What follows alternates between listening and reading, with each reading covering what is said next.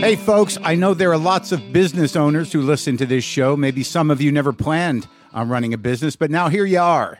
One thing you've always got to keep in mind is how much you're spending on your operating costs. That's one of the first things we had to keep in mind with WTF. And with things costing more today than they did when we started, you want to keep your expenses down. To reduce costs and headaches, be smart and use NetSuite by Oracle, bringing accounting, financial management, inventory, and HR into one platform and one source of truth. Reduce IT costs, cut the costs of maintaining multiple systems, improve efficiency by bringing all your major business processes into one platform, slashing manual tasks and errors. By popular demand, NetSuite has extended its one-of-a-kind flexible financing program for a few more weeks. Head to netsuite.com/WTF for more. That's NetSuite, NetSuite.com/WTF. Lock the gate!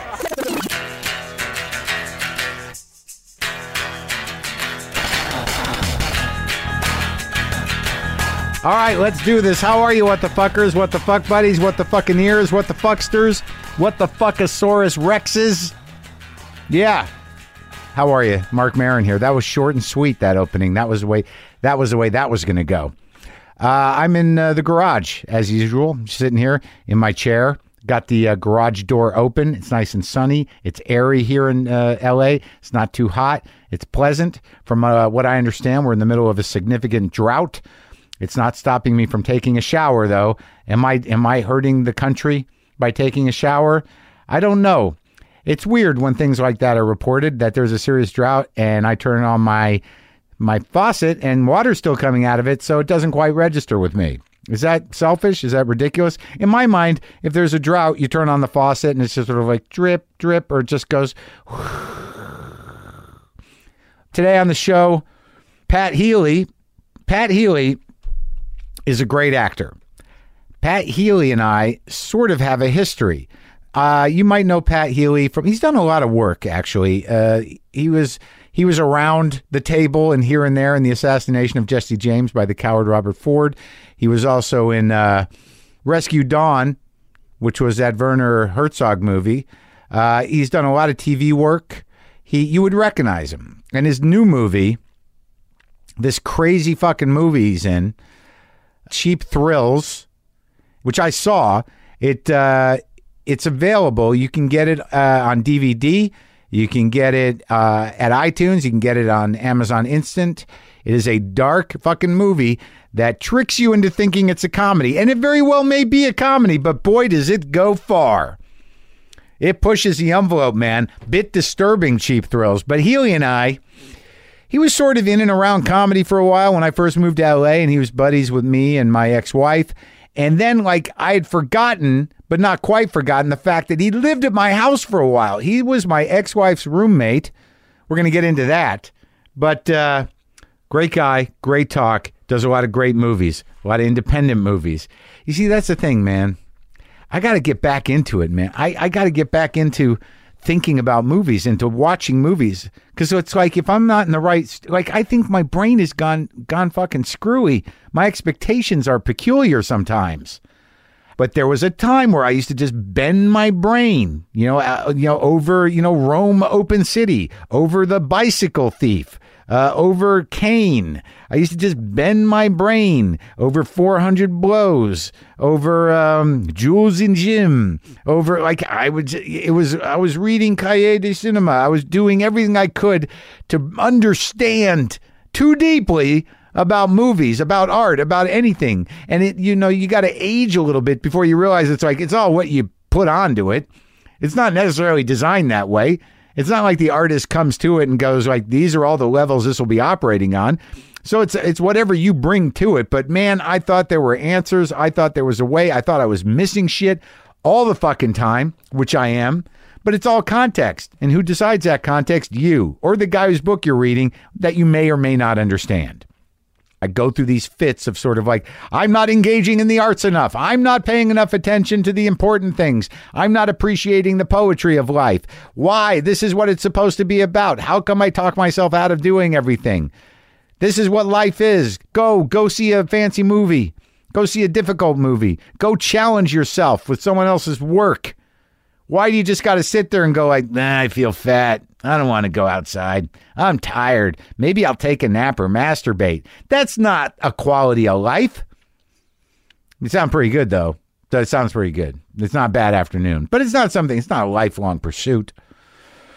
I went to see Michel Gondry's movie Mood Indigo, and I knew nothing about it other than I saw a coming attraction. It looked interesting. Holy shit. There was almost too much stuff going on in each frame of that movie. There was all these sort of stop motion animation elements. There was all this kind of strange set work. To me, it was a very French movie in that what you had a protagonist, this fella. He marries a girl, and they're in love, very passionate, and then she becomes ill.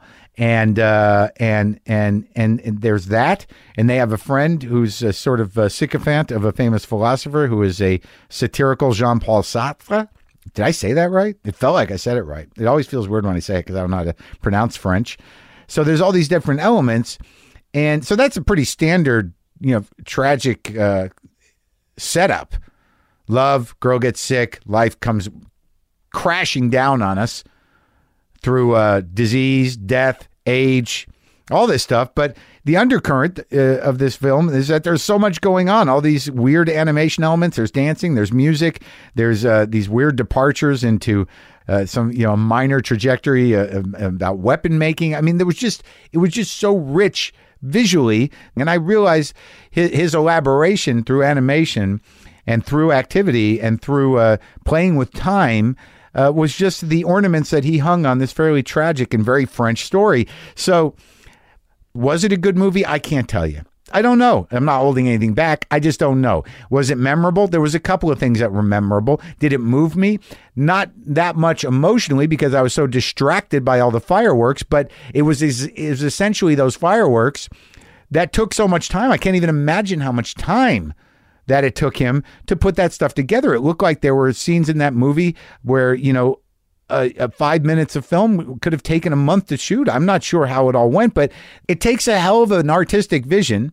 And I have friends like this too. I know film directors to sort of put all of that time and energy into something that is going to be, fundamentally confusing and maybe distracting. I guess what I'm saying is I have to get away from the certain in creativity, the compulsion towards immediate gratification. Like, why don't I go see a show at LACMA?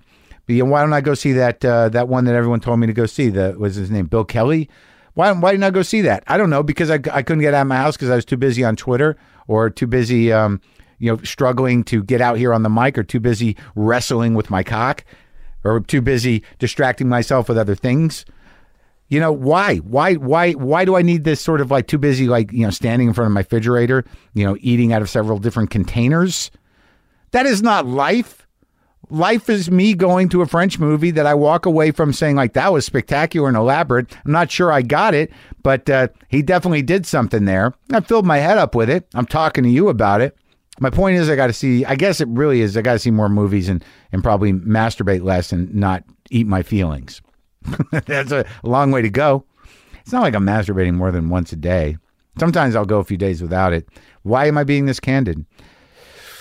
I listened to Duke Ellington this morning, which Mood Indigo is a Duke Ellington song, and Duke Ellington is sort of one of the dozen or so sub-themes of the film. Never really took in Ellington that much, and this morning I took it in, and it was a pretty good way to start the day. I was a little weepy, and I felt nostalgic for a time that I didn't exist in. It's always good to have that kind of nostalgia. The nostalgia for an era that you have no access to other than through that music. Let's time travel back to New York in the 20s and 30s and 40s. Harlem, preferably. And perhaps I'll be black and wear a hat. How would that be? Some big pants, pleated, some fancy shoes. That's not going to happen for me. That's not in my history. I can't even go back there. But I can listen to the Duke and go, this shit is good. See that? I filled up my life this morning with some Duke Ellington. I went and saw Happy Christmas, the Joe Swanberg movie. Mr. Mumblecore, the inventor of that, I believe. I think he's done like 70 movies. I think but Anna Kendrick is in it. Lena Dunham is in it. Joe Swanberg is in it. And that amazing woman from New Zealand, I love her, whatever she's in. I love her. Melanie Linsky. I believe that's her name. Melanie Linsky. Anyways, so I'd seen one of the other Joe Swanberg movies, and didn't really lock in. I didn't really follow him. But this movie was the opposite of the Michel Gondry movie. This movie was sort of, it's very simple. It's very improvised. He actually, when I was in the movie theater, Swanberg was doing a Skype, Q&A. And he seemed like a very great guy. But the movie, now I watched the movie, and it was very low key. And he had talked about it all being improvised. And Anna Kendrick is obviously great. Lena's great. But it's weird how we get these mainstream movie expectations. Like whenever there was tension, emotional tension, and there was a cut that like I would expect like, oh my God, something's really going to turn here. But it's all very organic. And he shot it actually on 16 millimeter, which was great. It'd been a long time since I'd seen film. So I was happy and excited to be happy and excited about film. And maybe I can talk to Swanberg. If anyone knows him, tell him I want to talk to him. Right now, let's talk to Pat Healy. I feel like we've waited long enough. Sometimes I wish I paid more attention in school, or in some cases, any attention at all. There are probably a lot of things I could have gotten more out of, like literature, and now it's probably not in the cards to go back to school and study the classics. But luckily for us, there's a new podcast called The Foxed Page that dives deep into the best books of all time. This is basically like the best possible college English class, but more relaxed and fun. No pressure of grades or needing to prepare something to say in class. It's only the books you want to read and know about, presented by best-selling author Kimberly Ford.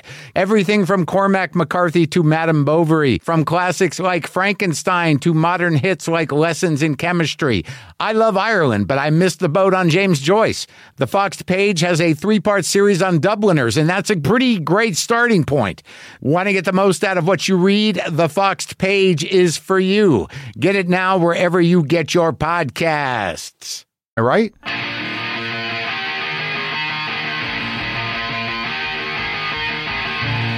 Jesus Christ, I can't, having a hard time separating you from that horrifying movie. That's okay. Horrifying in a good way. It's so funny because people go see it in the theater and they have a blast, but people who watch at home tend to be really disturbed. They have a blast. Yeah. What does that mean? They have a blast. Like they're screaming, they're yelling, they're laughing. It has sort they of actually cheer like it's a Rocky movie. When I don't even want to say because it'll spoil the movie. No spoilers. Right. Who wins in that movie? The audience. Yeah. It's about a man who just wants to provide for his family. Well, on the surface of it, yeah. I mean, I think it's like it's much more complicated than that because it's a man who is dealing with ego and not being able to provide. You could say he's trying to provide for his family monetarily, and money's being offered. No, I think there's a lot of depth to the character in terms of his struggles and how he ended up where he ended up, and he certainly could take care of them monetarily at some point, and. Right, there was an easier way to go, probably. Yeah, and it becomes much more about, this male ego and competition. And also, I think, like, not that the movie's, deeply political or trying to be, but about, a lot of women are the breadwinners now, and guys aren't comfortable with that. Right. I don't have a problem with that. I'd be happy to sit at home. I would have no problem with that. Yeah. So, yeah, this character sort of goes through this metamorphosis over a night with an old friend, and lots of old rumblings get stirred up, and there was a big jump, in your friend's attitude, at some point, and I know it was perhaps drug driven, but it was jarring, right? Where it just became like about the money, and about the winning. And look, I feel haunted by the movie, and it's not a bad thing. I think the movie was compelling. It became like a thriller. Yes. Because of the way it's set up. It's one of those, the setup is, basically what would you do for money, but the way that the film is structured and the intensity and the violence and the drugs and the weirdness of Keckner's character, but after a certain point when you spend time in Los Angeles, you're like, you've been there, yeah. We've all stayed at the party too long at one point or another, right? So, but for a while, it's weird because it doesn't.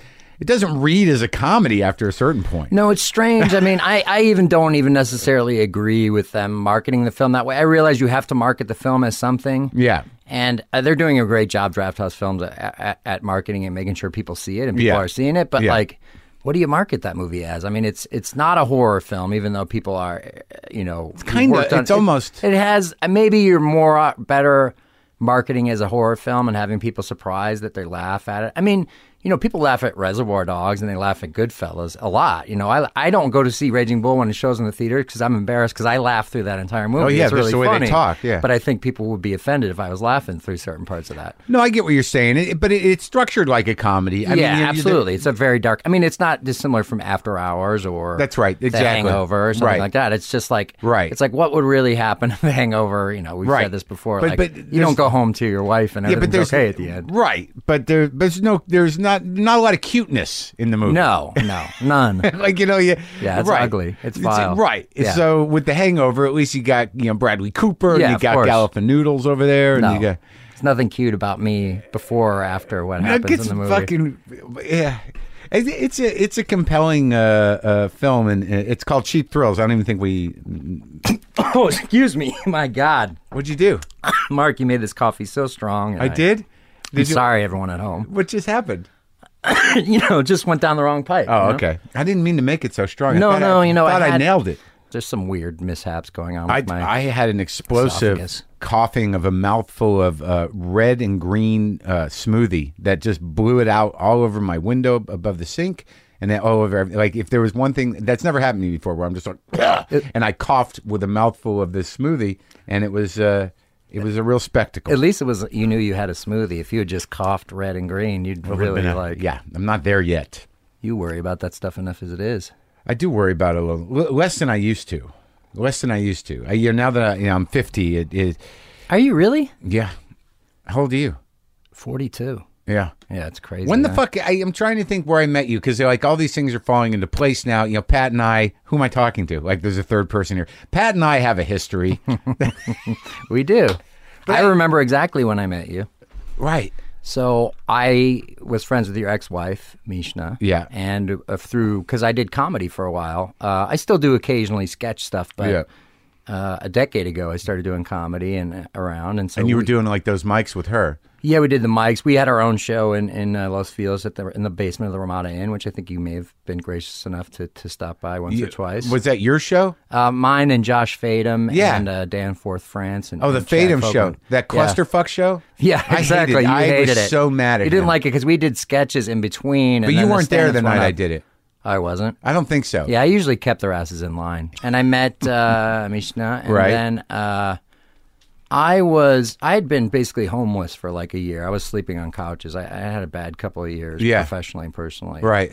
And then I had rented a room from a building manager over in Los Feliz, just the same building I live in now, actually. And then at the end of that year, I was going to be out of town working a lot. Yeah. And you had just taken the Air America job in New York. Yeah.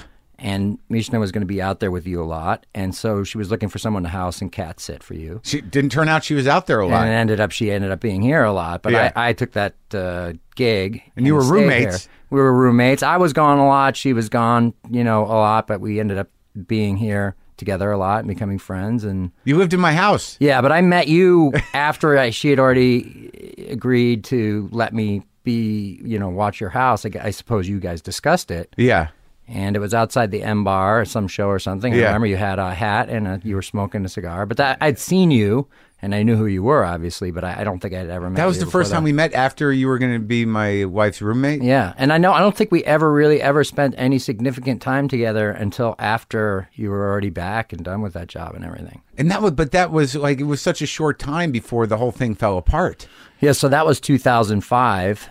Yeah, the shit hit the fan 2006. I mean, a lot happened to me in this house. I quit smoking in this house. I got a lot of my first sort of big jobs and big breaks in and my things house. Like that. Yeah, happening here. Like I had a birthday party here. In my house? Yeah. Oh. You were almost never here, but like when you came back, we would watch Sopranos together. It was the end of The Sopranos. Yeah. We were watching that together. God, there's so much in my 2007, right? I think, yeah, post-traumatic stress syndrome. I'm sorry if I'm stirring up. Oh no, I don't mind. But 2007, that must have been right before she left me, right? Did you guys split up in 2007? Yeah, I thought so. Okay, I don't remember. Yeah, I mean, I know you said you haven't seen her in 7 years, and it's 2014, so that probably makes sense. Yeah. I mean, it was. Well, yeah. I don't think you and I were here alone. It must have been. No, never. I always liked you. Oh, sometimes we hung out alone because if she was out of town, like remember, I came and saw you do a show at UCB one night. Yeah. And we had dinner around the corner at the deli with Jerry Stahl and you. Yeah. Yeah, that's right. Yeah. God, you got a good We memory. hung out. We saw some movies together. I never think. had a problem with you. No? Only fleeting times that I think you and my wife were fucking, but I didn't. No, that never happened. Of course not. I'm looking you right in the eye right now. That never happened. I know it never I happened. knew you thought maybe at one point it might have happened, but I was would be a ridiculous. crazier man. But then, like, I remember after I ran into you, the only time we had trouble was when I ran into you after all this shit went down. You're like, I can't talk about it. that was long after. The first time we saw each other again. After that? Yeah. It wasn't that long after, and I was probably trying to pump you for info. It was at Sundance in 2012. Oh, yeah, that was a little weird. Yeah. And I had never seen you before in 5 years. But we mentioned that there, like, what did I say to you? Well, you were really nice initially, and it was great. We were catching up and everything. Yeah. I think maybe I saw you before that downtown somewhere at a show or something. Well, that's what I remember. Is that you can't weigh in on anything. It's uncomfortable because you're still friends with her. Yeah, I just didn't feel like. Right. Well, it was like we were having a really nice discussion and catching up, and it was Yeah. really good to see you. And you were clearly in a much better place. Okay. And then it got dark, like for a second. It did. Yeah, I got angry. I dropped out. And I didn't fault you for it, but I just thought like I don't want to get into that. Like I tried to put you in the middle. And you no, said, you didn't really. You were expressing your feelings very strongly, and I didn't want to like either validate or negate those feelings. You know what I mean? Tough position. And that was years ago, though, and it's like, look, I have been married and divorced, but that's okay. I've been in a relationship where there was never any, I think closure is a bullshit word. I don't think it exists, but like. Where there was never any like, we're fine with each other if we see each other, but there really wasn't ever that moment where you like discussed it. And it just sits like a rock, It's like you live and you go on with your life and you forget about it. You don't think about it most of the time. The ache dulls. Yeah. The ache. Yeah. I mean, I'm happy that, you tell me she's doing good. She just had another kid. And look, I'm thrilled. I do want her to, like, my sadness now about that is like a lot of the anger is gone, but you do start to realize like, I haven't seen her in 7 years. It's bizarre. Yeah, it's strange. And like, if there was just a moment where, I would like to laugh and have coffee. Right. Is that possible?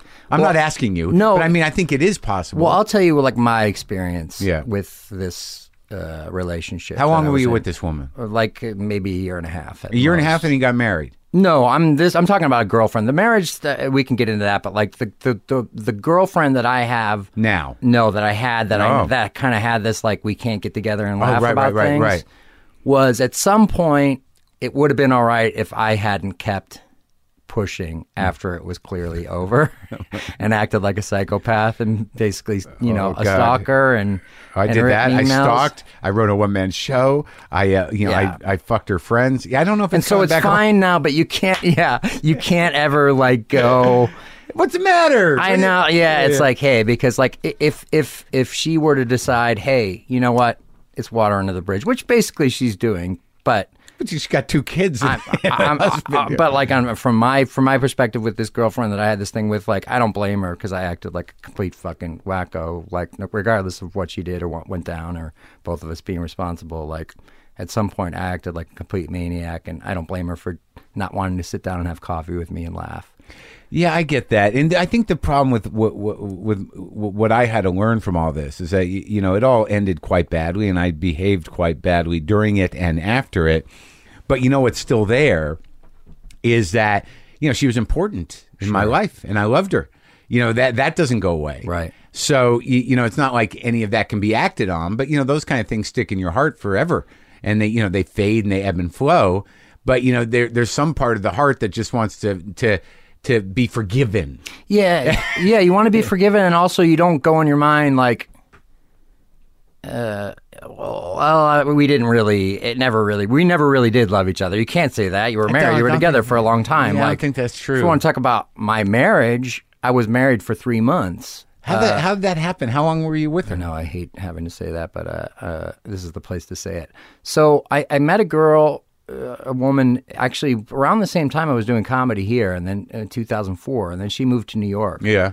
And then when I was doing a movie in 2010 on the East Coast, she got back in touch with me and we started dating. Yeah. Long distance. Shortly after we sort of decided that she was going to move out here to live with me, she was diagnosed with Lyme disease, which I don't know if you know anything about it, but it's East Coast thing. Yeah, you know, Ticks. you get bitten by a tick, but if you don't know that you got bit by the tick, if you know you got bit by the tick, you get antibiotics, boom, it's done. If you don't, you get this thing called chronic Lyme. And chronic Lyme is very controversial because it doesn't show up on tests. Like once you take antibiotics, it's gone, but it affects the nervous system and the brain and all this stuff. A couple of people have had it. It's a nuisance. Suffer from it. So, and then there's, controversy over it because the AMA and all these organizations don't recognize it as being real. It's a psychological disorder, so the jury's out on that. As to whether it's a real disease? Yeah. No kidding. As to whether those people still have Lyme or they're suffering some, psychological disorder. Because of it. Because it doesn't show up on blood tests. Weird. All right, so she gets the Lyme. And there's even a guy who discovered that, something that may answer that question and then was suddenly struck with Alzheimer's. Yeah, it's true. There's a documentary called Under the Skin that's all about this. You can't get to the answer. Yeah, exactly. So very quickly, in rapid succession, I had to move her out here. She had a dog. I had to rent a house actually out here in Eagle Rock and move out of my apartment and assume all these responsibilities of taking care of someone. I was also unemployed. Were you married already? No, but You loved her. I loved her. And I felt this obligation, Yeah. Which I recognize now as a lot of shame and guilt that was given to me as a Catholic, kid. And even though my parents are great and love me very much, you just grow up with that stuff. And then she didn't have health insurance, and I have health insurance through the Writers Guild and through SAG. And it actually came up with a doctor, a very irresponsible doctor of alternative medicine who presented that idea. And then it wasn't like I could not have the discussion with her. She said it in front of you? Yeah. Like he said maybe she should said, marry well, him. maybe you should get married. You don't have to coverage. be forever, but you'll have the coverage or whatever. And it's like... That's such an LA... And then it really put pressure on me, and then I did it, and then it was right away that it was a mistake. Ugh. Like we didn't I've been through one get along. It wasn't like even the illness or anything. It was just we just didn't get along. And so after 3 months, I left. And then it was a long period of time of separation where I actually lived with our friend Brendan Small in his house. Oh, really? So Brendan and I, we did our thing then for like 5 months. And then I moved back into the building that I lived in before by myself. And eventually that's where you're the back? divorce went through. Yeah, and I've been there for... What kind of divorce was it, though? Was it contentious, or did you just get it done? Yeah, it ended up being contentious. Really? Well, after a year and a fucking half? I found out that, we were together for less than a year, the marriage. We were married for 3 months before we separated. I filed. I assumed it was going to be a default, in which case, into California, if the other after person 3 months doesn't respond, then you can't get an annulment here unless you're cousins or the person turned out to be 14 or something.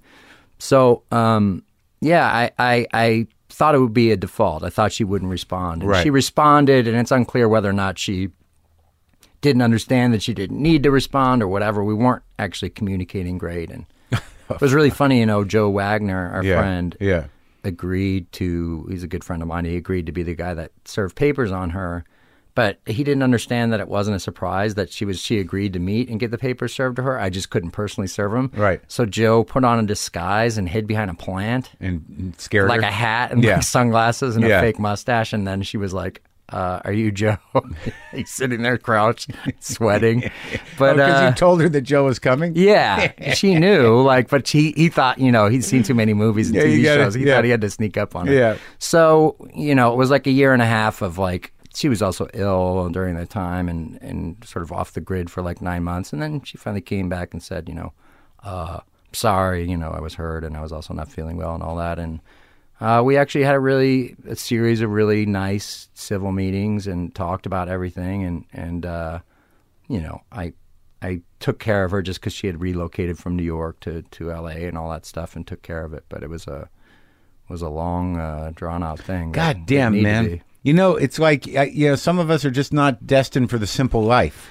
I don't know. I mean, I'm the woman I'm dating now, we've only been dating for 6 months, so it's too early to say, but I don't know if I'd get married again. I know, there was a point in time, too, that I definitely wanted kids, and then I definitely didn't. And now I have nieces and nephews that I love, and I love spending time with them, but I get to go home and go to sleep, It's so I really don't know. Your nieces and nephews are here? Your brother? I met your brother. Yeah, my younger brother has 2 kids here. He's an artiste, isn't he? Yeah, sure. I can't remember. What does he do? Well, he works for a clothing designer now called Todd Land, but he's a musician. He's a painter. He's an I artist. remember him. Yeah. Were you guys working together on he stuff? Probably hung out here a few times. Yeah, I remember meeting him. Yeah. Where are you guys from?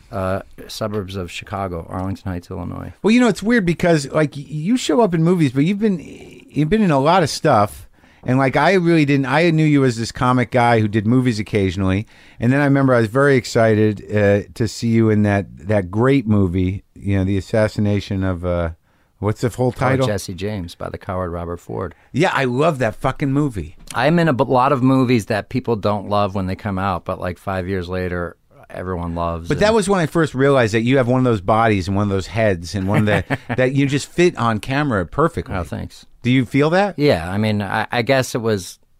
I always wanted to do that, and I don't know if somehow you make a physiological change to make your body fit that, or I just happen to be that type physically. No, I think you are. Yeah, I was born to do it, and I've been doing this professionally for 20 years now, and it's really kind of only now that people know my name, or I'm even allowed to be a guest on your show, even though no disrespect, but I don't know that I would have had that much to offer to. I mean, I certainly have a lot to talk about, but in terms of people knowing the name and the face now a little bit more because of these smaller movies that I've done, Yeah, well, what was the other one, the crazy one that you were up at Sundance for? Oh, Compliance. Yeah. I didn't get to see that one. So that was, a very controversial movie, but as I think, Cheap Thrills is too, but in a different way. About it based on real events where a guy was calling fast food restaurants pretending to be a cop and got managers, in this case it was a McDonald's, but fictionalized in the movie, but to give their employees strip searches. In this particular case ended in a rape, a sexual assault. So it's a very messed up movie that people found very compelling and either really upsetting or terrific. Did you kick ass in it? I'm told I did. It's largely my voice on the phone for a lot of the movie because I play the guy who's the caller. The raper? Yeah, and then I'm kind of sitting there the whole time, and I'm, I've got a lot of, kudos, I got a lot of good reviews for that and everything, but I was sitting in a chair the whole time, all coiled up, and I'm in Cheap Thrills, I'm like that for the first part of the movie, and then I just get to let it all out, which is very very short time. Very cathartic, At that first part of the movie. Yeah, you really cut loose. But you got a natural way about you. I was watching, having done 2 seasons of my show and not really being a trained actor, in watching myself, there's something about, the lack of self-consciousness around the sort of taking the time to do things when you're not talking in a natural way seems to be the tricky thing. Well, it's interesting because I would think for you, and maybe this is something that hasn't occurred to you, is you're known as a very active listener on your show. Yeah. And that's really what it is. Sure. We've seen great comedians or musicians who have that natural ability who don't realize to just use those same tools. No, I do that, but I think that even in real life, I'm a little stilted. I'm a little over dramatic. I use my hands a lot, and when I'm listening, if I'm listening, I'm not necessarily moving. Right. Whereas and maybe I'm being too judgmental on myself. Well, you're also very cerebral, so it's you can't be cerebral when you act. You have to do all the cerebral stuff at home, and then when you show up, you have to, just be there to play. Yeah, I think I did all right. What I would usually do is just sort of just be in the moment. I thought you were very good in Birbiglia's movie. Oh, thank you. Yeah. I just try to be in the moment.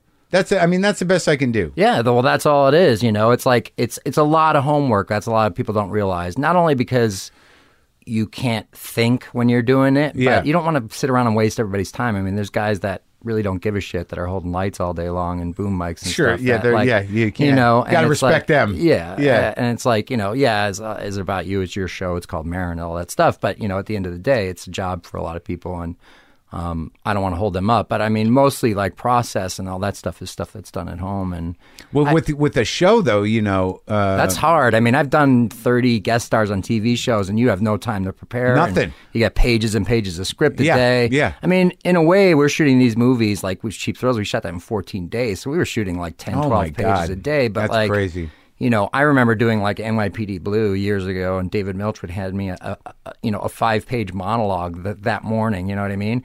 And then he just go, oh, "Don't worry about it. You know, we got 3 cameras going, and you know, if you go up on a line, just call a line, and we'll call it." And then they cut it together. But what they end up doing is sort of like cutting out all of the nuance, all the interesting stuff that They you just do. want coverage, it's man. just your head saying Right. the lines. You know, They with just the want other coverage. actors. They Yeah. just want to make sure that they got something to cut with. I guess that was great for me because I did, you know, I had like a good decade of doing that, and it was good training for being in front of a camera. But then when, you know, really only like in the last 10 years, less than 10 years, I mean, basically around the time I knew you, like started getting offered bigger roles in these smaller movies and really being able to feel good about what the work I'm doing. Like I can go back and look at those other movies and Yeah. go, I had talent and, you know, Right. I have presence or whatever. But in terms of really knowing what I'm doing and having confidence in Sure. myself, Feeling proud of it. Yeah. Yeah. Well, did you go, like, so you grew up in outside of Chicago. Right. And what, how many kids in your family? Just you and your I bro? have 3 brothers. 3 brothers. Yeah.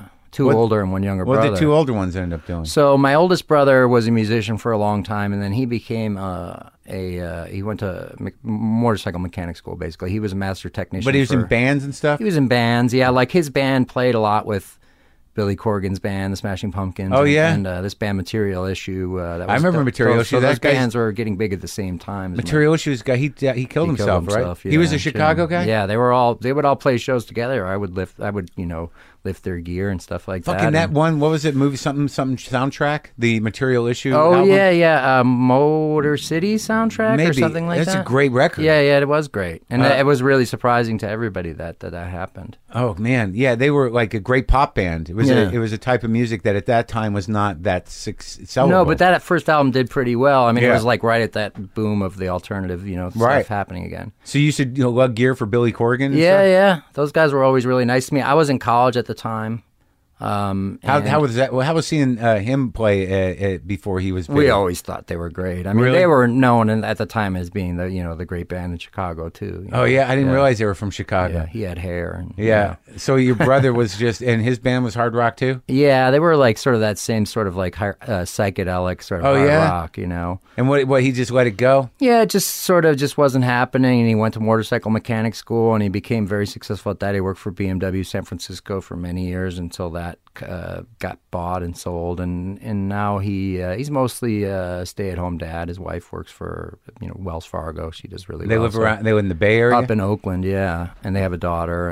So everyone's close by. And what about the other brother? And my brother Jim is, a huge cinephile like me. We grew up with loving movies. So he, basically when I was 7 and he was 9, I wanted to make movies and he wanted to watch them and show them. And that's what he does. He worked for many years at the George Eastman House in Rochester, New York, which is like one of the largest motion picture I performed archives at in the that world. theater. Oh, did you at the Dryden? Yeah. Okay, the big in Rochester. Oh, yeah. Yeah. So he programmed the movie theater there, and he was assistant curator of the motion picture collection. So basically, wow.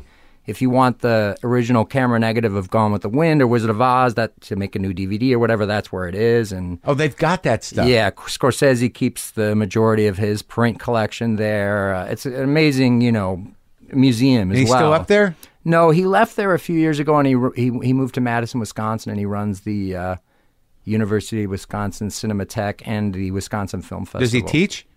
No. He just runs it. I mean, occasionally he does. Yeah, he runs the Cinematheque and he programs the film good festival. town. It's a good town, man. Yeah, well, he's got a kid now, too, a 5-year-old daughter, and Rochester was becoming such a shithole. Sorry, Rochester, but It's a little rough up well, there. it was like all these big businesses, Kodak, Xerox, basically every business that went out of business. Because of technology. Yeah, my mother was violently mugged walking to church In one Rochester. day. Yeah, it She was there. getting bad. Why was she there? She was just visiting. Oh my God, that's horrendous. and then things like Niagara that. Falls is right up from there. And it's this grim, you know. it's grim, so like dude. they moved to Madison, which is a great town, and Great you know, town. it's a great town to raise a kid in. And then my younger brother, He's got kids too now? yeah, he's got 2. Yeah, Jesus. I have a nephew who's 4, and my niece was born in July, so she'll be what is that, 9 months old? Yeah. Yeah. Did you go to college? Yeah, well, I did, you know, I got into acting, even though it's just movies is really what I want to be involved in. Because that's what you're always talking about when I remember. You're a big film head. Yeah, so it was what I knew how to do as a kid. What do you mean as a kid? You were a director? No, I was an actor, you know. I was a little ham. I performed, you know. I was in plays, you know. I played the Wolfman in some, like, you know, school district play that was about all the monsters. Yeah. I knew all the other kids' lines. You loved it, I was though. that little asshole. You Yeah. loved it. It was your thing. Yeah, and then, but, you know, always, you know, watching movies, catching up on, you know, these are days before home video, so Sure. it's like you watch something, Planet of the Apes edited for television, you know, where Yeah. it's like a 2.5-hour movie that's edited to fit with commercials in 2 hours, you know. But still there. But it's still amazing. Apes Yeah. are great. So, you know, Yeah. and then I did it all through high school, acting, and then went to college at Illinois State University down in Normal, Illinois.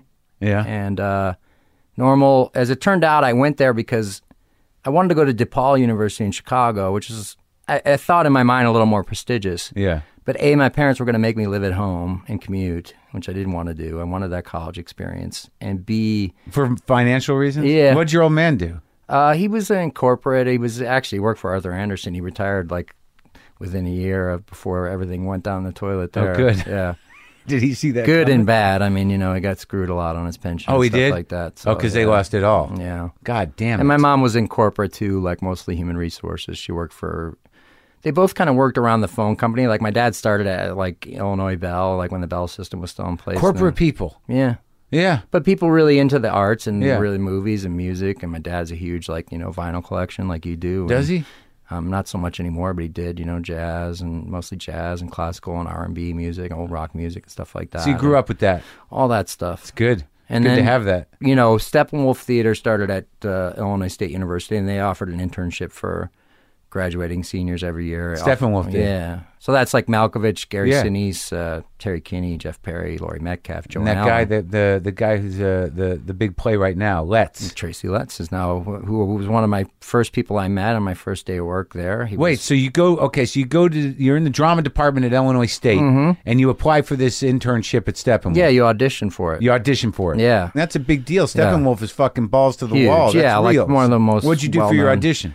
I'm trying to even remember. I think they gave us like different scenes, like from You Can't Take It With You. Uh-huh. And then I did From You Can't Take It With yeah, You? or something like that, you know. But the person that always got it would like be like the guy that did something weird in the scene. So, you know, You Can't Take It With You is like a big group, you know, play. It's the Kaufman and Hart thing yeah, or something, exactly. right? It's Yeah. like a big ensemble thing. And I remember it was the year before or 2 years before, one of the guys who was in the scene, you know, like everybody who's auditioning for it, all the seniors are auditioning Yeah. together, just started taking his clothes off during the scene. And that was the guy that got it. So Yeah. I'm sure I did something weird, but I don't remember what it was. So now, when did the internship start? Was it coinciding with your last year, or did you actually? No, it was. after It college? began in the fall after I graduated. Holy shit, that must have been fucking exciting. And it was So who- amazing. I mean, my first time there was Steve Martin had written his first play, so he was there, and he's one of my childhood heroes. I mean, Yeah. comedy was a huge, you know, thing for me as a kid, and I remember my dad bringing home that Let's Get Small album, and then I was into all of his movies and all that stuff. So he was there hanging around doing his play, which Tracy Letts, as you mentioned, was an actor in, and you know, I met a lot of my good friends now. You know, within that year, I had gotten cast in shows there. Well, what was your job as an intern? How does it start? What do you do? I was allowed to audition for every play, but I was, you know, and I got a couple two understudy gigs while I was there, and I even went on stage for one show. But I did stage crew. I was a production assistant. I would aid the playwright. And what or were some of the director. plays that were doing it? Who were some of the actors? Well, we did Libra, which was the adaptation Don of the Don DeLillo? DeLillo book about Oswald, which Yeah. was Malkovich adapted and directed it. So he was there. He was there, and was Alexis he like? Arquette was the star of that. Oh, really? And Michael Shannon was his understudy. And that's how I Michael became friends Shannon. with Mike. Yeah. Oh, you're friends with Shannon? Yeah, we're really good friends. We've been He kinda friends for popped a few 20 years ago, now. huh? Yeah. Academy Award nominee. So he was a And Malkovich was amazing. I mean, if you were an actor in Chicago, like I grew up, like, you know, I discovered Mickey Rourke at a young age, and then that led me to he was my gateway drug to Brando and De Niro and all those people. And then if you lived in Chicago, it was like Steppenwolf, like those guys were legendary for getting on stage and like throwing shit at the audience's head, and tearing stuff. it up. I think they did a very famous. I think Sinise and Malkovich's True West started there. And Malkovich tells this story of beating up a toaster with a golf club, and the head of the golf club broke off and flew off and hit an old woman in the head. And he stopped the play and he walked out and he said, "Are you all right?" And she said, "Yes." And he went back on stage and just kept doing it. It was that kind of thing. I saw Malkovich do Burn This in Manhattan. Yeah, that's incredible. It was crazy. Yeah, I mean, it was, you know, kind of legendary. And I actually got cast in a small role in a play that he was in called The Libertine, which he ended up making as a movie a few years ago with Johnny Depp. And we would just stand there and watch him. I mean, he would do something different every night and just like, you know, wild. But I was talking to Mike Shannon, like we all thought that Malkovich was really being violent and doing all those things. It was very, you know, choreographed to look that way and very powerful. But like when I would do a play with Shannon, we would have fight choreography and he would make me act. He would just, you know, ignore the fight choreography and make me beat him up. And I remember I was just repeatedly hitting him over the head with a metal garbage can, just trying to get him to go limp, you know? Yeah. Like we were those kinds of like, you know, we wanted to be these, you know, ferocious alpha male, you know, brooding dark actors. And the first play that I got cast in at Steppenwolf was A Clockwork Orange. It was a staged adaptation of Clockwork Orange. No, I was, you know, one of the guys, you know, 8 different parts, you know, in the thing. But I met a lot of my good friends who are pretty well known now. Nick Offerman was in that production. A guy named Paul Edelstein, who was on the show Private Practice for a long time and worked with the Coen brothers in the movie Intolerable Cruelty, and many, many people. Like that show was sort of famous for the guy who played Alex DeLarge, had an enormous penis and whipped it out every night and masturbated. What happened in to front that of the guy? crowd. Well, I don't know. What's his name? Ken Freeman. Yeah. And every night you would stand backstage and just hear from 500 people way back in the balcony. It's that big of a space, Steppenwolf? 500? Yeah, it was a small place that started in a church basement. And by the time I got there in the 90s, it was a big operation. Well, it's just interesting because this is the first time I've talked to somebody. You know, usually when I talk to comedians or comic actors about Chicago, it's all Second City. Which is wild. I talked to like Matt Dwyer about this. Like, we're blocks away. I mean, we drank at the same bar, but rarely did we never interacted with that world. I never did comedy until I came to L.A. But it's interesting to me that it's equally as important in producing talent. Yeah, both as directors, writers, actors. I mean, a lot of people came out of there. So as a young man, you're watching this stuff and you want to be an actor, and you've got certain chops. You did basic stuff in college. Did you have a teacher in college that blew your mind and made you realize how? And because like I talk to actors, and it's very difficult to talk about craft or to talk about training because either you have the gift or you don't, right. and that gift is either sort of honed with guidance by somebody that means somebody. There doesn't seem to be I think David Mamet tried to write a textbook about acting. Yeah, but he had a whole school, the Atlantic School, and his basic premise. And they still have a theater company, and that's in New York. Theater. But it's a very specific school of acting. If you see his films, well, Well, his idea is any idiot can act. Right. And you just have to apply these things, and that's clearly not true. Well, everyone in his movies talks like David Mamet, so it's like it's very stilted. It's good at that, and right? It's good. I like it, but it's okay. It's servicing his voice, and I think there's an arrogance to making that presumption. No, our school was very much based in Stanislavski, and, right? And a lot of passion and fire. Probably maybe too much. I mean, a lot of great teachers. A guy named Patrick O'Gara who's since retired, and I just found out, one of my first teachers, Sandy Zielinski, she retired.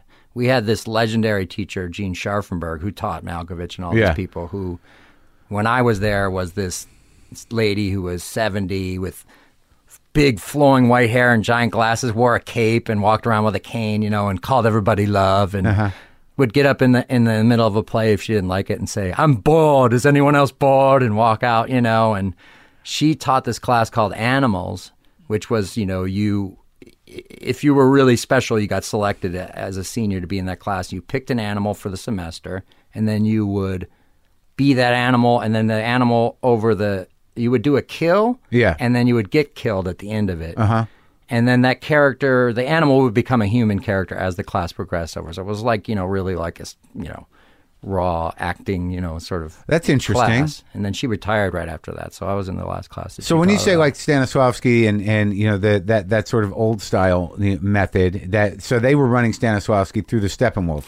Well, Stanislavski sort of by way of the group theater, which is New York, Lee Kazan, Strasberg, more Stella Adler than Strasberg. 'Cause Yeah. I think like Strasberg is really much like the more leaning towards the Daniel Day-Lewis, like, you must become the character. And, I don't even know if Daniel Day-Lewis is a good example. I mean, Strasberg was big on using your own feelings, as substitutions for things, so if you had to cry, you'd think about your father dying or things like that. And what's the other side? I mean, Stella Adler's, whole thing is sort of like it's all in the text. And if you really analyze that text and you read it over and over again, if it's good, it's there. And then it's really just about using your imagination. And you can't play an emotion. You can't go like, oh, I'm going to be sad here. It's like you have to pick an action. You have to look at the scene objectively and go like, okay, I'm going to do this. And then if I do this right, and this is in the text, and I've analyzed this right, and you'll hear De Niro talk about this because he studied with her and everything. It'll come, and Brando studied with her too. It'll come, and it does. And really, this movie is really the first time I've been able to apply all of that. Well, you acted the fuck out of it. Yeah, I mean, the animals class, like this is the first time it's ever come back in my mind of like really being, I become an animal. Isn't that fascinating? Yeah. Now I feel like there's a scene in the movie after I mutilate myself where I, have this big explosion and people sort of talk about it, and it was insane, but I don't know that I'm going to be able to do that on that day. I trust that I do, and I know that other people trust I do. That felt but I've never done it. It felt like it came from child's place. It's everything. It's my entire life. But it's that moment too. It's 40 years of everything. Well, right. Well, that moment though, where a kid falls down and doesn't know whether he's going to react or not. Right at first, yeah. There's this moment of silence, and then and I said, like, I know I'm going to have to pull up everything here because I imagine in my mind that emotionally and physically that's the worst pain anybody could ever feel, and so we pull it up and we do it, and this comes out of me. What's really interesting is like the layers of it. I was just talking to my shrink about this yesterday. Yeah, is I'm in pain, I'm screaming, I'm in terror. Then there's sadness, there's tears, and then somebody wrote this in a review, and then I start laughing. It's like one's underneath the other. It's like all this muck inside you, right? And then it's like all that shit. The anger is covering up sadness, which often is covering up joy. That's like stuff way down there, right? Yeah. And that was the first time in my life I really fully, truly experienced it and knew that I could do this and knew what this was all about. I could talk about it all day, and I've been good in other things, but this was the first time. And where it all came together. Yeah, it was like, boom, oh, wow, magic. Because the arc from that moment on, once you go through that, and and then you wouldn't buy the rest of the movie if it doesn't work. And for me, I don't want to yeah, but I think that the the emotions of the rest of it were good because it was also a baptism in some sort of weird. Like when you talk about all those feelings and pain and joy and sadness, but you also made this horrendous decision. Right. It's everything for money. Yes, it's complicated psychology. Maybe. And is it for the money? Yeah. Oh, right. Or is it's it like for the punishment? It's like it's all these things, and I describe it as like this tap opened up in me that I didn't even know was closed. But I like that magical key that you always look for in therapy or whatever. Like that's going to be the answer to all of your things. Like like the missing piece. Was I molested? Am I gay? Whatever it is that it might be. And it was just I still don't know exactly what it is, but it was just there. And then they lost the tape. They erased it. Stop it. I'm not kidding. Stop it. I'm not kidding. Like everybody was perfect, like the camera, and we didn't have a lot of time or a lot of takes on this movie. So that was the second take? I did it like 2 days later, like 3 more times, and what was remarkable is that I was able to go there. Yeah, and now I know that I can, I even had written a blog about how important it was to me, the day that we did it, because I realized that it wasn't about what you're going to see or like what it was the experience of doing it to me, and sometimes that's all you're going to get. Like maybe no one will ever see it, and maybe no one will ever like it, but you have that, Right, but you'd put all this work in and all this craft in place, and this particular script, out of all the scripts, demanded that you reach this point. Yeah, especially since if you didn't do it, this script could easily just be a sort of but I'm sure but I'm sure you surprised the director. I'm sure that like because if you think about it, because now that we're talking about it, in that clearly the writer said this was a dark comedy, right? But, at some point, and I think now after talking to you, by virtue of your performance in and of itself, it transcended that. Because if you think that, because that scene, the way it's written on paper could really be dark slapstick. Sure. That you guys played it so straight, which is the way to go. But I don't think the screenwriter could have realized the depth of horror that could be reached to that. Because if you think about this and that, and then that reaction, right? If with a slight tweak, it would have played a slapstick. And I would say that you're right, and I want to give credit to the director, whose name is Evan Katz, because when he cast me, I wasn't anybody's choice. Right. He saw this movie, Great World of Sound, that I did. That was actually the movie I went to film when I was living here, in which I play a very real, grounded character. Yeah. And I understood from him liking that movie and wanting me that's what he wanted. That he had this opportunity to direct the script. He's a writer himself, but he didn't write the script. Yeah. That there was some version of this that even some people involved with the movie might have thought was fun. Right. And he wanted that kind of movie. And everyone else agreed. Even Keckner did not want to be shtick. You know what I mean? There are the things that are familiar about David that we love that invite us in to enjoy the movie, and then he turns the screws on you. But he didn't do any of what he's capable of, because that guy can go way out over the top. Right. But I mean, he's played it close to the vest and deep, yeah. And menacing. He sits there at one point and stares at Ethan for about 10 seconds, I swear, just staring into him. There's no dialogue, and you just don't know what he's going to do, and he's terrifying. Right, and his reactions, that seemed like real. Yeah, but it all seemed real. But it gets to a point where you're like, how is that all gonna? I mean, you don't even know if it's going to work, because it's at some point you have 14 days to shoot, which is 4 days shorter than the shortest movie I've ever worked on. You got no money. You're in one location. It's 105 degrees outside. Yeah. Sometimes we lost power for a whole half a day. Oh, my God. You really don't have any other choice but to set up 2 cameras, do it handheld, and really do it, which sort of harkens back to the days of theater and thinking about. I mean, I haven't done a play since I left Chicago in 1998. Do you crave doing that, though? I mean, I like to think about it, but what I can't stand is the same reason why I'm not a stand-up. Not that I would claim to be a great stand-up or anything, but the amount of time it takes to devote to it, I do, but I can't do the same thing over and over again. Mm-hmm. No, I get it. It drives me insane. And I worship you and Patton and all those guys now, that can do that. I've seen you or Patton do the same bit, but just phrase it slightly differently and make it new for them, and just be funny and fresh every time. But I, for myself, could never do that. So if that's what bothers me about theater a lot is I can't. But don't you like the rush of it? Well, I like the stage. I mean, that's what comedy, doing sketch comedy or even the little stand-up that I did sort of gave me that without. Yeah. I would do it again in the right circumstances, absolutely. And this is even sort of like a stage play in a way, because it's mostly one location. But I like interacting with the audience. Yeah, I just don't like the repetition of it. So tell me, did you get? I want to believe that you got the Herzog movie while you were at my house. I did. You did? Yeah. Oh, good. Well, you know what happened was Rescue Dawn. Yeah, I went down to Charlotte to shoot Great World of Sound.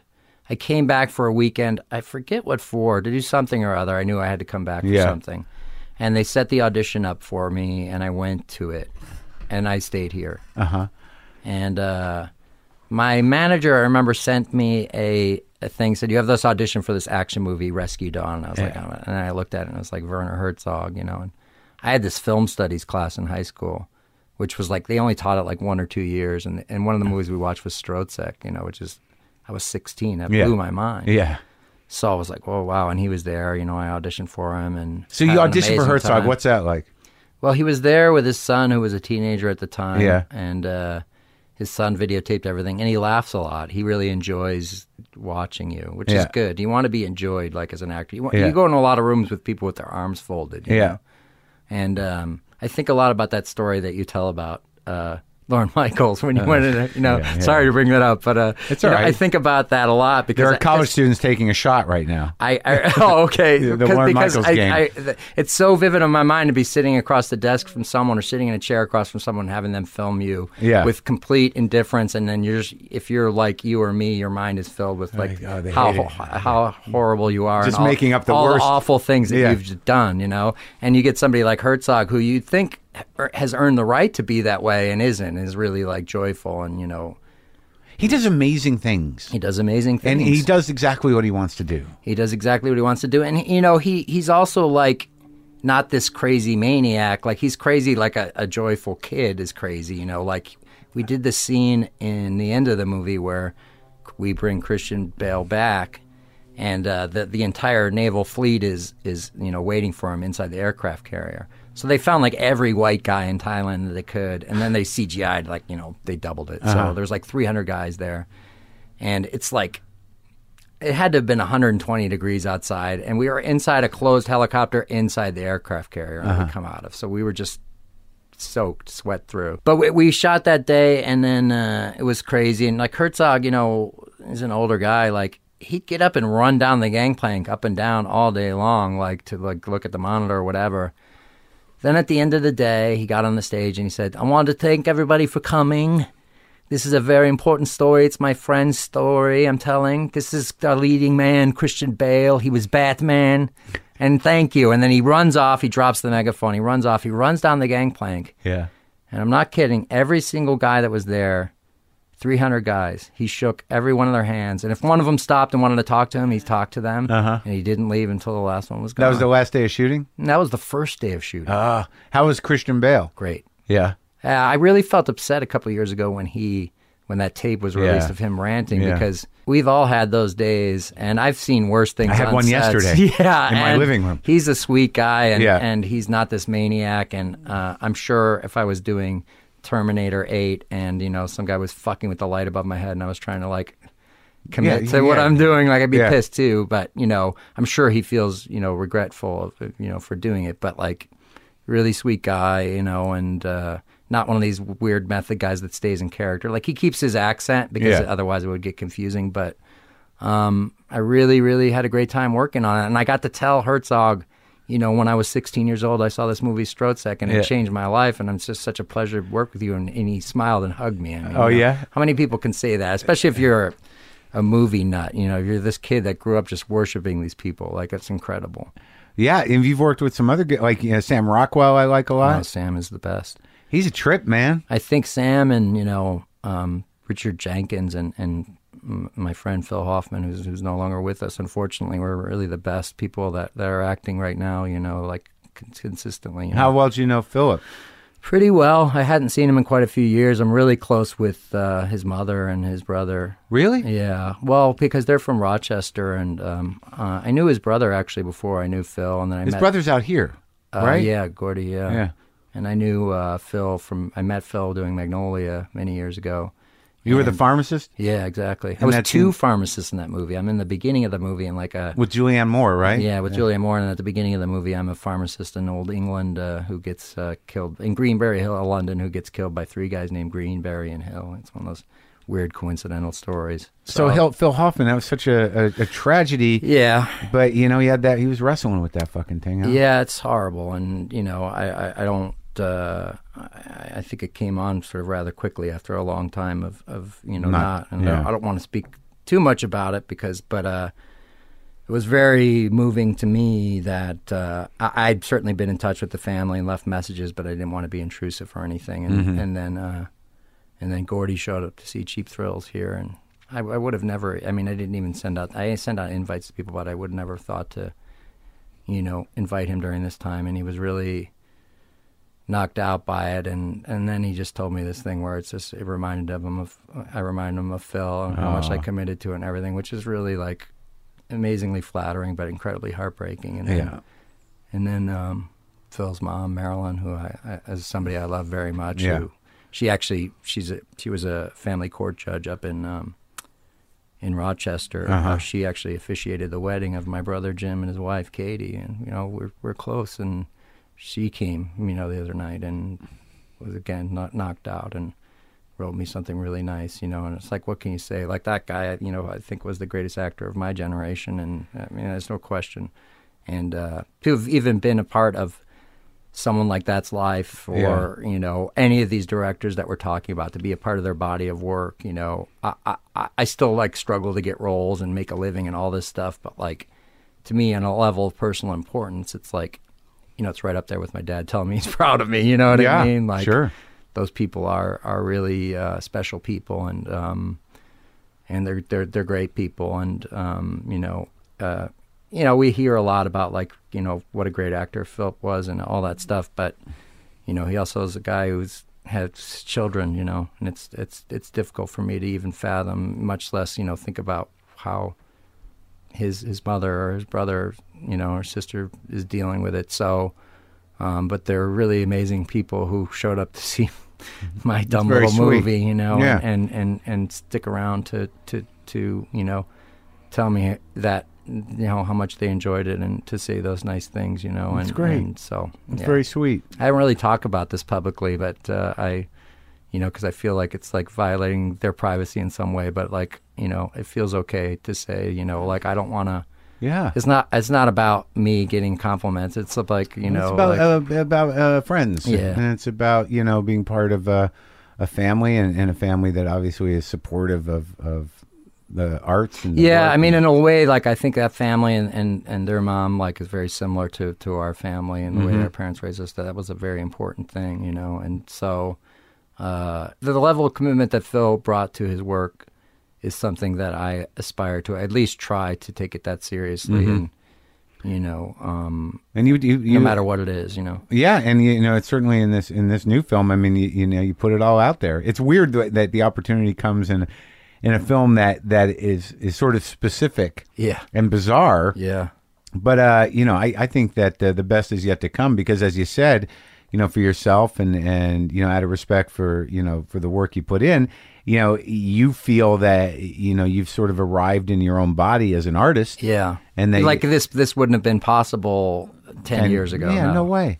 So, like, when you talk about that, when you talk about people who've influenced you or people that have said things to you, having, either worked with the people or like seeing John Malkovich, were there moments that kind of, kept you going, or were there things that you noticed in the work of others that you thought, other than an ethic or a work ethic or just a commitment thing, like where you're like, oh, that's how you do that. I mean, certainly, like, at a really early age, longer, when you hear people talk about seeing movies as kids, it's often like 10, 11, 12, 13. I'm talking about 5, 6 years old. I was seeing stuff, and 7, probably, like Woody Allen and Mel Brooks and then Steve Martin and, the comedians really at first. Sure. And then, as a kid, just gobbling up everything. And then, like, when I was 12, my mom took me to see this movie, The Pope of Greenwich Village. Mickey Rourke was in, and like I said, I hadn't really, like, seen a lot of De Niro or Brando, if at all, and I was like, oh, wow.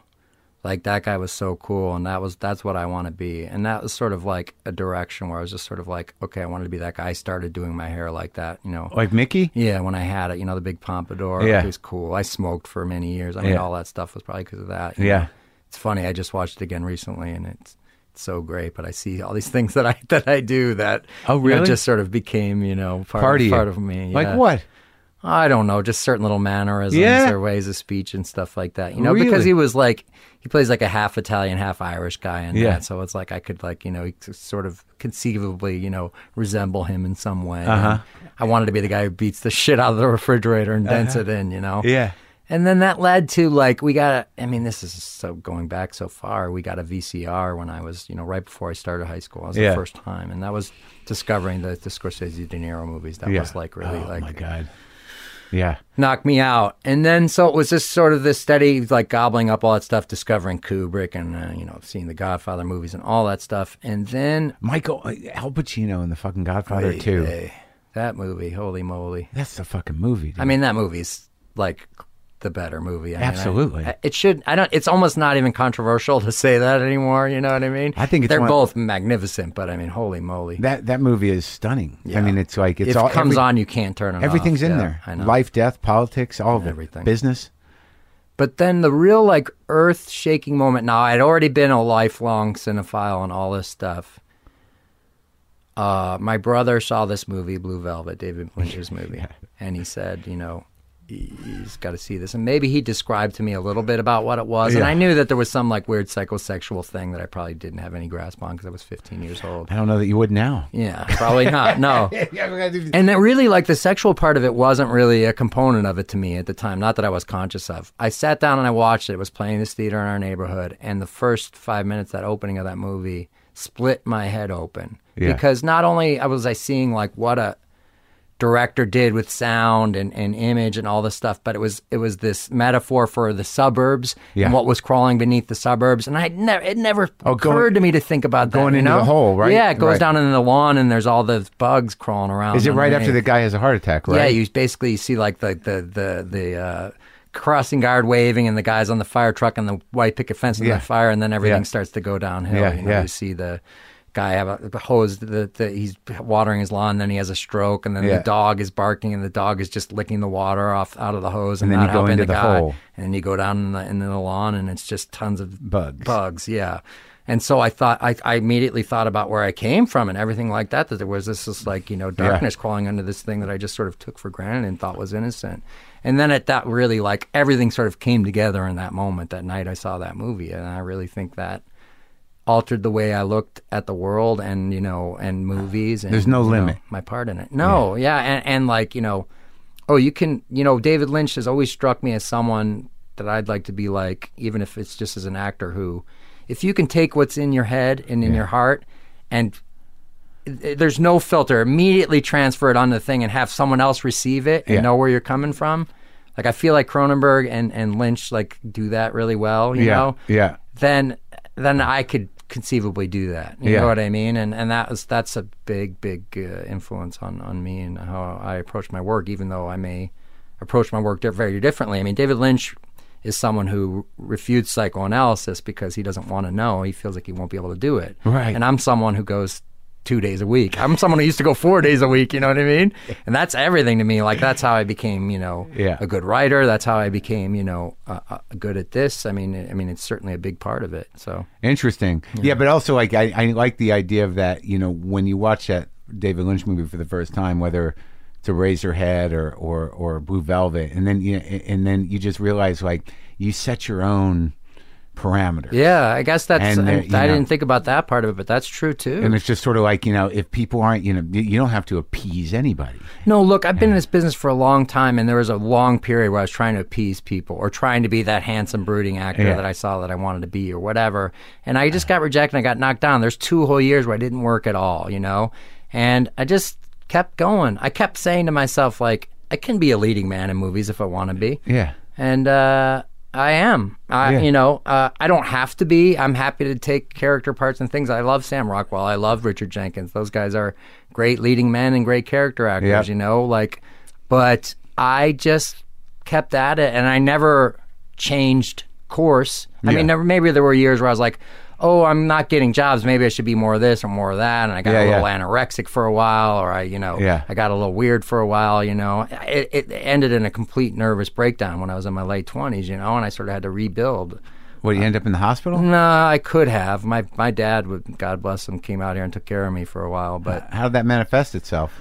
I met a guy, a nice older man. I mean, I just was really wanting to be a movie star, and I was in my 20s, and I was, you know, I'm 5'10", and I would weigh 145 pounds, and my hair was falling out, and I was just nuts, you know, and met this seemingly nice man who said, oh, you should start meditating, and I didn't know anything about it, and he said, here, send away for this tape, and I sent away for this tape, and it's a tape you listen to while you meditate, and it turns out it's from, a cult. It was from one of these cult groups, and the tape had post-hypnotic suggestion on it that causes you to not go into deep sleep.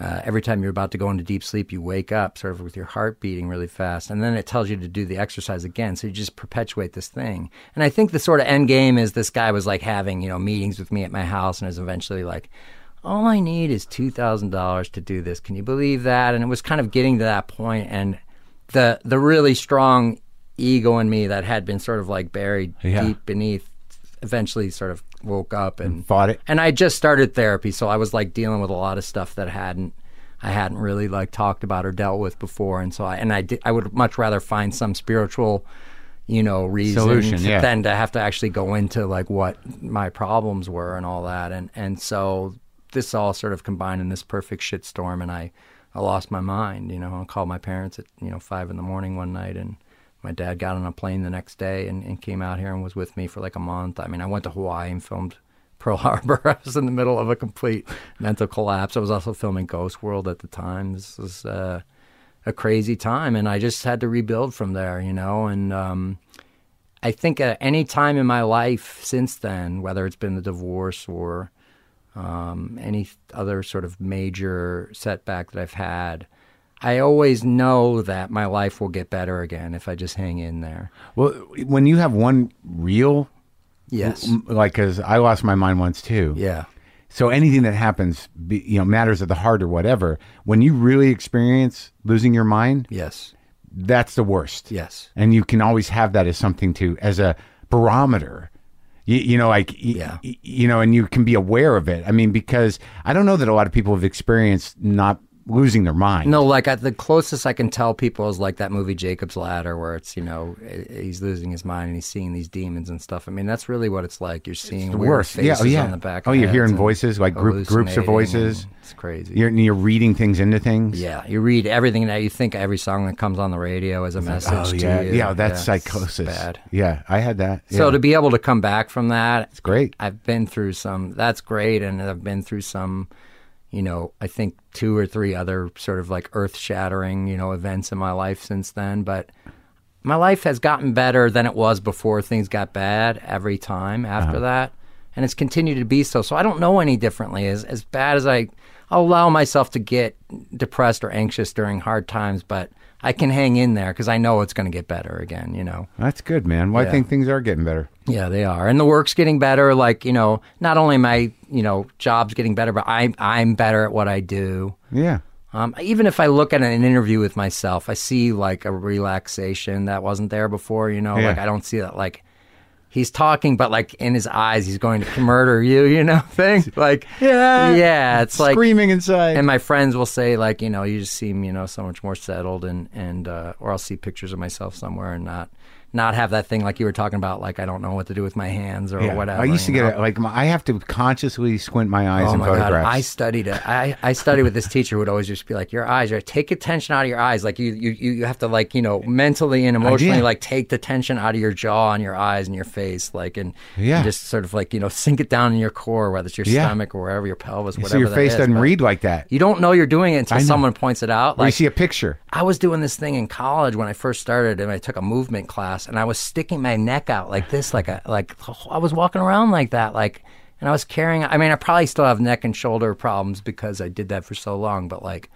I was just walking around looking like my head completely disconnected from my body, and my body just like not moving at all, and my head just being this like ball of fire, It's like Kirk Douglas's head on a tree trunk, Yeah. Well, I'm glad you got your head on. Yes. And thanks for talking to me, man. Oh, it's been a blast. Thanks, Mark.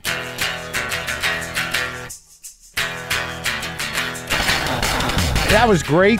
It was great to talk to Pat. It was great to see Pat. It was great to catch up with Pat. I think Pat's a real artist. And I think he's a great actor. I hope you enjoyed that. Go to WTFpod.com for all your WTF Pod needs. Get the app, upgrade to that premium, and spend the rest of your life catching up with WTF. 520 some odd episodes out there, folks. Dig this, if you're still here. Bob Newhart on Monday. I talked to Bob Newhart, and I couldn't be more excited. My mouth feels funny. I think I ate too much pineapple. Boomer lives!